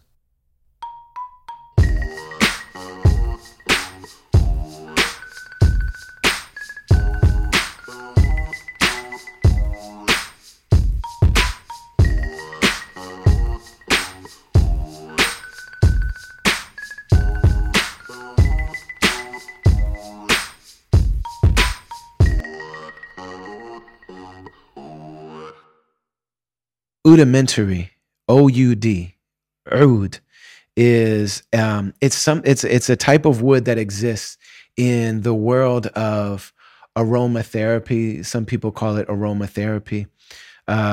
People are becoming more and more aware of this reality that, bringing certain things from the natural world into spaces to purify them, to clear them of bad energy and to fill them with good intention. This is something that people that are connected to nature have practiced for generations, since the beginning. And so it's become very common now to burn sage. And I believe in that. And I believe that it should be done, ideally it would be done with connection to elders and healers that are embodied inheritors of that tradition. So yeah, you can go online and you can buy some sage and you can burn it in your house. And there are properties there. I believe in that. You don't have to believe in it, but I do. But it's even better if we learn and are gifted this practice from people who understand it and understand what it means, and who are connected to that practice throughout time. So people burn sage. People burn Palo Santo, which is has those properties as well. And those things are dope. There is a reality, and there's a type of wood called aloes wood that's called oud in the tradition that it comes from. This is a particular type of wood. It's a particular tree that grows mostly in Southeast Asia, in Cambodia, in Thailand, in Malaysia. And it's a tree that gets infected with a type of fungus. And that fungus could kill it, but it naturally develops antibodies to fight off that fungus and to heal the tree. And those antibodies are what give it this amazing smell, this amazing scent. And so it can be distilled into oil. And, there are people that know, especially Muslims, like we love to wear oil. We don't like to have alcohol on our bodies or on our clothes. We don't like to pray with that alcohol on us. And so we use oils, and everybody that's been around Muslims know that we use oils. Most people have smelled very cheap, watered down oils. Most people have smelled like really, I'm sorry to say it, but like low quality oils. When you smell pure oud oil, it's almost challenging to your senses, but it also has this really deep, woodsy, funky kind of smell that does something to the system that is really deeply healing. It also is energizing. It also is challenging. Some people say that oud is the wine of the Muslims because Muslims love it so much. And it can be really expensive, so it can be distilled into oil. It can also be burned. In the wood itself, if it's burned over a coal, creates this scent that I wish there was a way for me to express to you. It's different. When people say that something hits different, aloes wood, oud hits different when it's burned, and the smell is so pungent and so thick and so true that it soaks into the room, into the space, into your clothes, into your skin. If you put oud oil on your skin, you will smell it for days. And I usually oil myself, and when I go into to be with people. And there's been times where people will say to me, like, will just yell out to me. Strangers will be like, "You smell like heaven." You know what I'm saying? Because this oil is just, it has properties and it's been preserved. And there's a lot of fake oil and a lot of fake oud out there in the world. Udamentary is a company that was founded by people that I know and love. One of them is a man named Micah Anderson, who, but they traveled to Southeast Asia to sit with the people who have inherited this practice of burning and distilling this wood, burning it and distilling it to oil, to scented oils, for years and for generations. And they became inheritors of this process and of this reality and of this sacred ritual of scenting and perfuming ourselves and our spaces.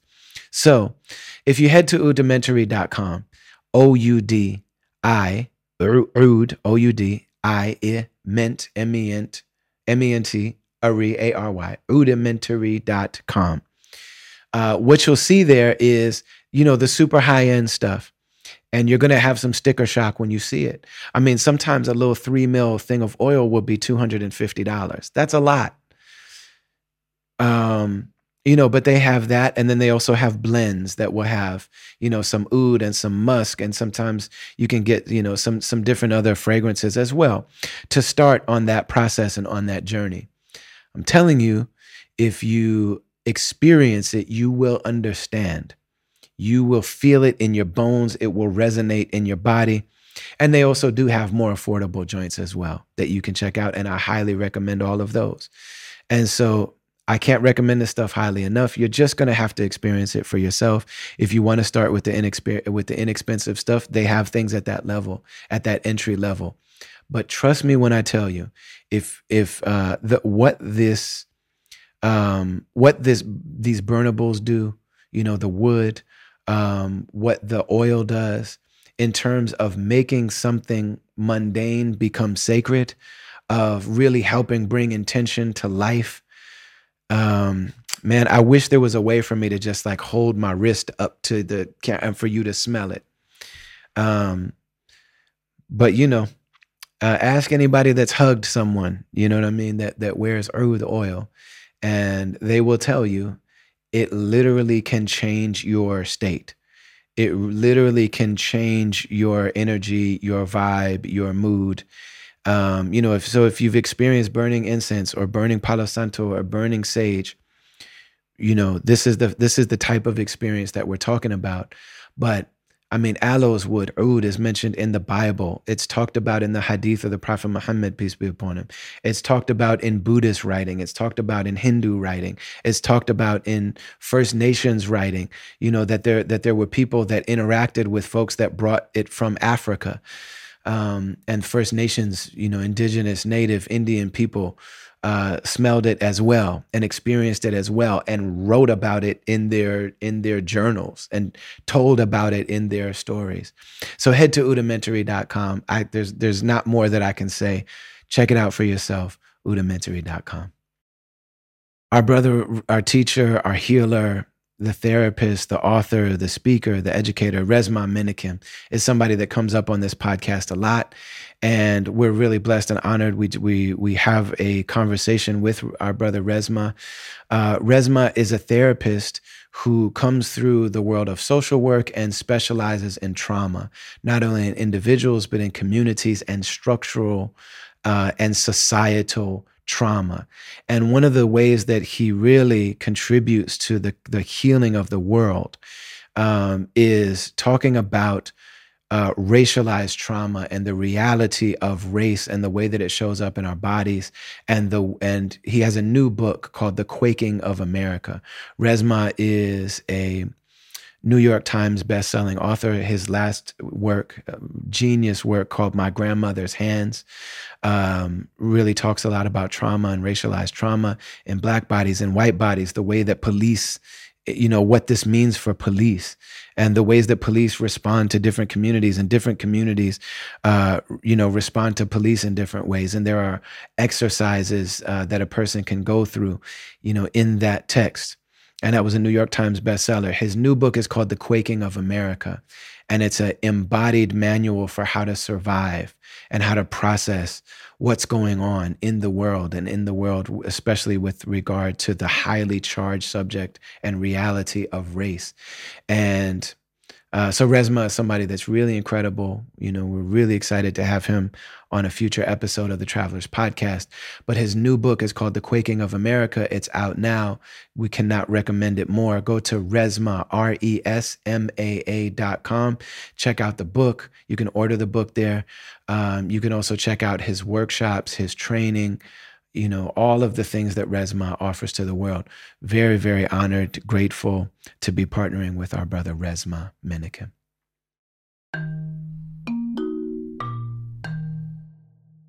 I think I'm at least one of the biggest Atmosphere fans in the world. You know what I'm saying? Your wife can have number one if she wants. I've resigned myself. It's only taken You about... definitely like Atmosphere more than she does. That's what's up. My favorite Atmosphere album is You Can't Imagine How Much Fun We're Having. And it's the best one. It's very difficult, because there's so many records that are so... But that to me, like witnessing you, I toured with you during that time in your life. That to me is like, when I look at those years, that's when your life was changing. That's when and I remember from knowing you, I hope I'm not saying too much because it won't be specifics, but you sat a number of us down in your life and made us know that like, I am making different choices going forward in certain things in my life. And that was very powerful. And I remember the level of like vulnerability that you had with so many of us, man. That was a really amazing thing to witness in a person. And two of the songs that you wrote on that record are like, I think God sent you here to write those songs. Which two? Pour Me Another. Because you're on the, like, you know what I mean? You're transitioning out of that relationship with substances. It has not been the same since then. And then also Say Hey There. So, I mean, so the dysfunctional relationship song and the dysfunctional relationship with substances song, the self-medicating song, in my mind, those are, and you've written a lot of amazing music about those subjects. Like you've written more than anybody else about, it would be like if Chuck D had an ultimate, like this is the best Black Power song that Chuck D has ever written. You know what I'm saying? But those two songs for me really encapsulate what it is when a person gets to that place where where those things are starting to be in the rear view. You know what I mean? And I just wonder about that change, because it feels like a marked change from that period of life until, you've jokingly called it dad rap and things like that. But like healthy Slug, healing Slug, there's a period there that I think is really important. How do you see, again, am I projecting that, or do you see it a similar way? I mean, I'm sure that what you see is yours, and so I can't take anything away from it. And it's not that, I mean, it makes sense, it resonates, and I relate to it. From my side, what was happening was and you may have heard me say this before, but I felt like you write your future. What you write about is going to be a ceiling to what you live about. And what you live about is going to be a ceiling to what you write about. And you've got to continue to try to break both those ceilings. So at the same time, preferably, if you ask me, but I'm, I don't run a label or nothing. I mean that. And so what I saw was, well, if I keep writing about this kind of lifestyle, how am I supposed to get out of it? How am I supposed to have anybody see me and see me as somebody different as I'm trying to get out of it? You know, I looked at some of my favorite rappers from the 90s, and they rapped about selling crack for 25 years. And I'm like, how could anybody sell crack for 25 years? Like, you're either going to go to jail or get shot or maybe get a promotion, but you're still rapping about being on the corner selling crack for 25 years. I don't want to do that.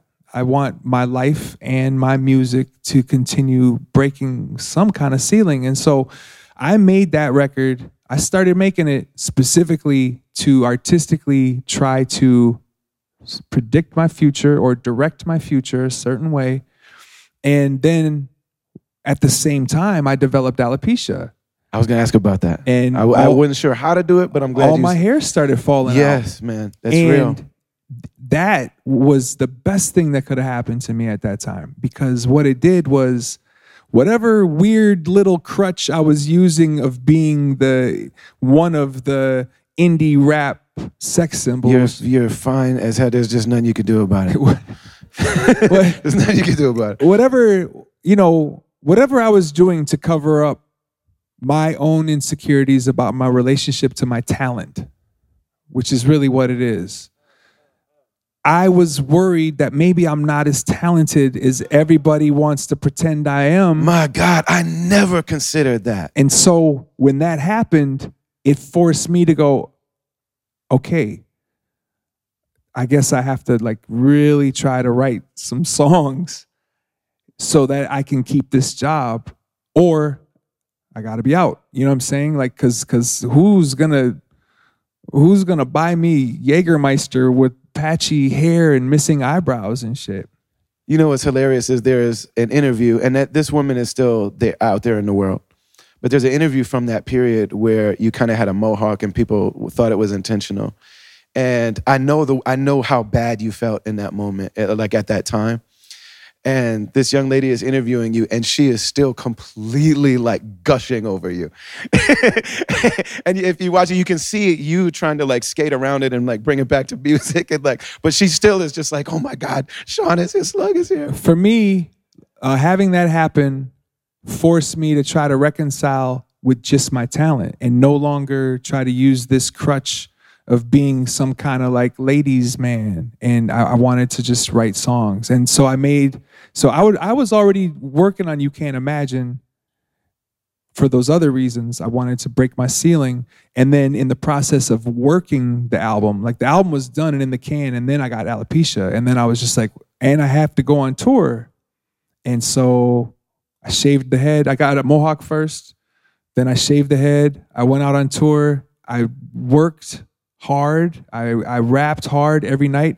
I started a live band because I was like, what else can I do here to really make this moment for real, so that I know that this is not based in anything but my drive, my desire, and just work, talent, whatever. How can I make this and make the most of it? And for whatever case, I don't know if I actually ever connected and felt secure about my talent, but what I did feel secure about was my relationship with the audience. It was not based on me being a lush. It wasn't necessary for me to pretend to like you and want to go home with you. I didn't have to pretend any of this stuff that I had built and thought I had to be. I didn't have to be none of that. Now I could just try to rap my ass off. And I got home from that tour and I was just like, okay, now what? And I turned to Ant. It was like, we're going to make an album full of nothing but stories. And they're not even going to be my stories this time. I'm going to write a bunch of fiction and do my best to see what I can pull from that, because that was a continuation of me going, how do I shed this insecurity that I have, that the only reason people let me show up and rap is for things outside of my talent, you know? And, you know, I'm not ever going to be the guy that's like, and it worked, and I made this amazing record, because that's not how I do. That's not how I see it. But what I am going to say is it continued to secure the trust that I had in my connection with my audience, you know, because they were there for it. They were like, oh, you want to do this dumb shit now? All right, let's see. You know, it was like, no, okay, let me try this. And people continue to let me try to do different things, you know. It's funny though, because I can't tell if anybody can tell that we're doing different things. You know, the joke I just told Ant was this record we're working on right now. I think I'm gonna call it, I promise you the next time we make this record, it'll actually be good. Those start as jokes, and then suddenly there's end up talks this at the album, office like- about, all right, they're actually naming it that. We only have a few minutes left. I want to make sure that we get one more in from you guys before we have to wrap up and open doors. Yeah. I had a question. Is it okay if I direct this at you, Ali? Yes. All right. So a little while ago, you posted a pic of a trip that you took to Turkey. I live in Turkey. Oh, you do? I didn't realize that. So I was really struck by these beautiful images you were posting of these tiled mosques. And a question I had for you that I've been curious about, I've been wanting to ask you since I saw this, is if you feel a different connection between with God in the mosque that's been there for 500 years, or in the States where the oldest mosque is less than 100 years old. That's a great question. He asked about these historic, beautiful mosques in Turkey. My family and I moved to Turkey about a year and a half ago. You know, that's a beautiful, beautiful question. I do really feel a connection there. I do feel something very powerful there. It's interesting because as you're talking, I'm thinking about Rumi, the greatest, one of the greatest poets who ever lived. And he had this experience where he was known for teaching Islam. He taught Sharia law. That's what he did. He's known as a great love poet.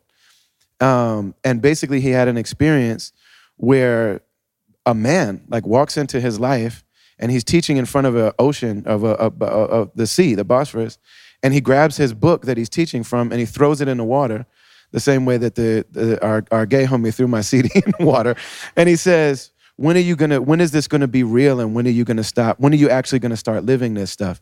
And then the rest of Rumi's work that he's known for is the fact that the love between him and this person actually made him real. And so the poetry that he's known for is his experience, and then he loses his companion, but it's experiential. And I think I'm going to answer your question, but to bring it back to that album in particular, I mean, Little Man is on that record, right? And is That Night on that record too? My God, I'm saying, my God, there's a case to be made for this being the best hip hop album of all time. I mean, it's incredible. I know you would never say that, but it's incredible. And what you see in this project, and I think everything that comes after it is born from that seed. You see a human being that has gone through so much. And it really becomes such a huge transformation. And it really is the inner like journaling of a person who has experienced so much in this life, you know? What I would say about this country, and people always say, like, you live in Turkey, there's so much history there. There's that much history here. It's just that in America, we've tried to destroy that history. We have mosques like that. They're called the Grand Canyon. They're called this lake. They're called Menominee. They're called, but we've killed the sages and have forced them to live in reservations and made it so that they don't know their language. So the thing about Turkey is not that it's a more alive historically and spiritually. It's just that even the secular Turks don't destroy their history. And it's one of the things that I love about Islam, and it's one of the things that I don't think it's a mistake that there's a connection between Islam and hip hop. The first recording I ever saw of you was you on stage in high school. And it's funny because in this song, you hear this like in this high school talent show, you're like a Caucasian up on the stage and it's like you're struggling with like, hey guys, am I black? Or no? Okay, cool, so I'm white. Like you see it all. But the first word that when you walk out on stage, Assalamu alaikum. Assalamu alaikum. Wa alaikum salam. Are you ready? About to take them all on. It's Sean 1. I'm going, before I'm done, I used to have the whole thing memorized. That is absolutely fucking hilarious. I'm telling you, man, I think I'm the biggest fan. But the thing about Islam is that the Muslims preserved knowledge and wisdom. And it's one of the things about this tradition that I think ties it all together. There was a lady that wanted to say something too, and I want to make sure we get. I mean, you guys touched on it back and forth, and it's been a really good heartstring for me. I mean, I've been a supporter for 22 years or something. So, blood is as thick as, on the other side of it. But we kind of touched on Slugs, that turning point in your life with, can't imagine how much fun we're having, you just tooting the horn of that record. But I want to ask you, as a person, it's a very unfair question.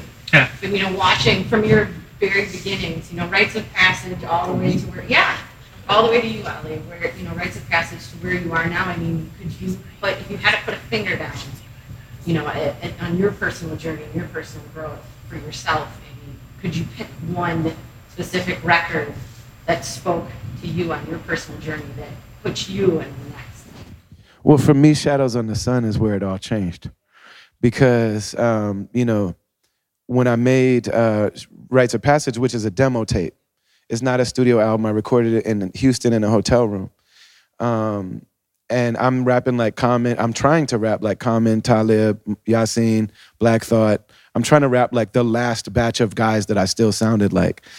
And, and really, I'm not exaggerating. I would say this whether we were in this setting or not. But really meeting, knowing, being accepted by, being encouraged by, being validated by, and being taught by Sean and Ant. I think the main thing that I got from you guys immediately was like, we will not live inside whatever little conception we have of what it means to be hip hop artists. We're musicians, and we have to write and produce and create songs, albums, shows, experiences that are in the line of and in the inheritance of Public Enemy, yes, but I mean Gil Scott-Heron and Metallica, and you know what I'm saying? I'm not naming the right, but like we have to be in the line of Stevie Wonder. We have to be in the line of Sly and the Family Stone. We have to be in the line of Parliament. We have to be in the line of Bob Dylan. We have to be in the line, like we're in the bigger world of music. And this is something that Chuck D was doing as well. This is something that Run DMC was doing as well. This is something that so many of the people that we love are doing. But for me, that is my first real record, but that's the turning point where following their example and their lead and being able to sit in the basement and just watch them create when I still was very much a 1-2 high and you don't stop. I'm crushing MCs and I'm killing them all and I'm shooting, you know what I'm saying? And I slap rappers and take the mic and I embarrass them in front of their friends. Like that's who I was when I met you. And I remember when I first, like there was talk about like, am I just gonna learn from this group of people or will I be part of it? That was one of the things that you said to me is like, if you can, you're a great MC, but we've known a lot of great MCs and they usually end up mad at us because being a great MC is not enough to put you in the hearts of people in a way that gives you a career. And what he said to me is like, if you can learn to tell your story in the music, then people will love you, and whether or not you're successful has nothing to do with me. You know what I'm saying? That's something that was said, and so that was that moment. I wish we could go on and on and on. We have to open the doors, and we have to let the people in. I know. One of the things I say when I'm just reflecting on that night, the song That Night, I won't go into it, the details of it, but there was a tragedy at one of Sean's shows. And it was a young lady that came to a show and wanted to meet. Forgive me, I know it's one of the very most difficult moments of your life. And it was a difficult moment for the community as well. That came to a show and there was a horrible tragedy.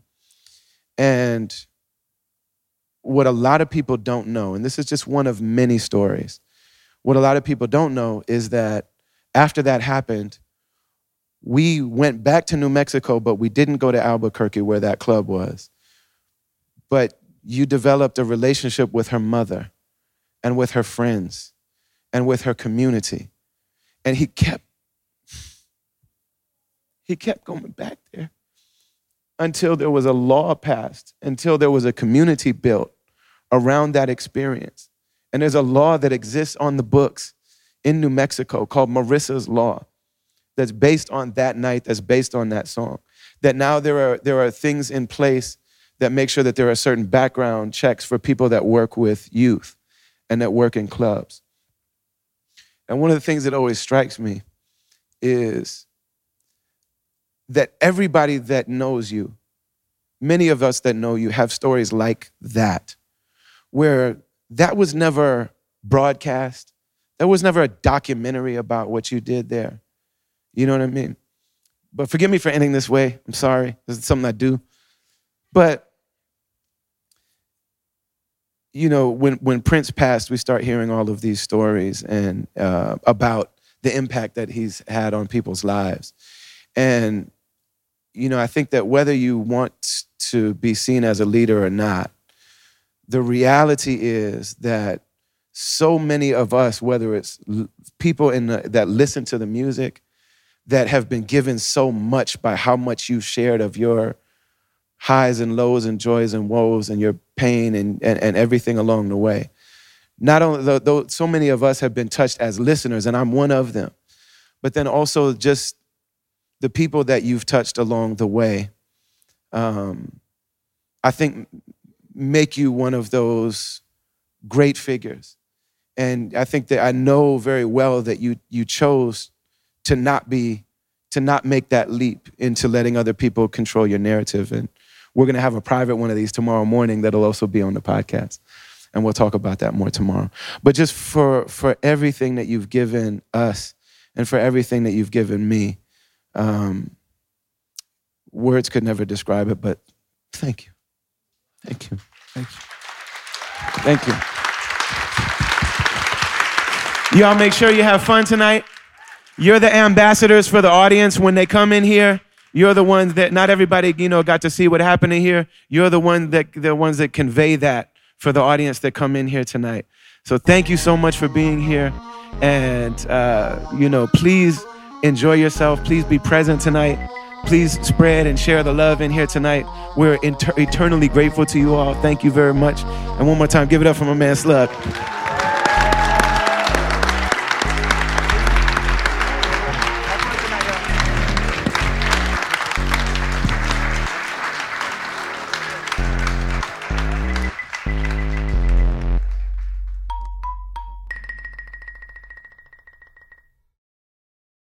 So that's our first conversation with my man Slug from Atmosphere. If you know me, if you've been, you know, taking in these podcasts, you know that I'm a person that, you know, the emotion of things and the meaning of things is always just slightly beneath the surface for me.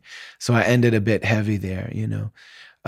There's so much about my man Sean that I wish I could share about, you know, just how incredible he really is and how giving he really is.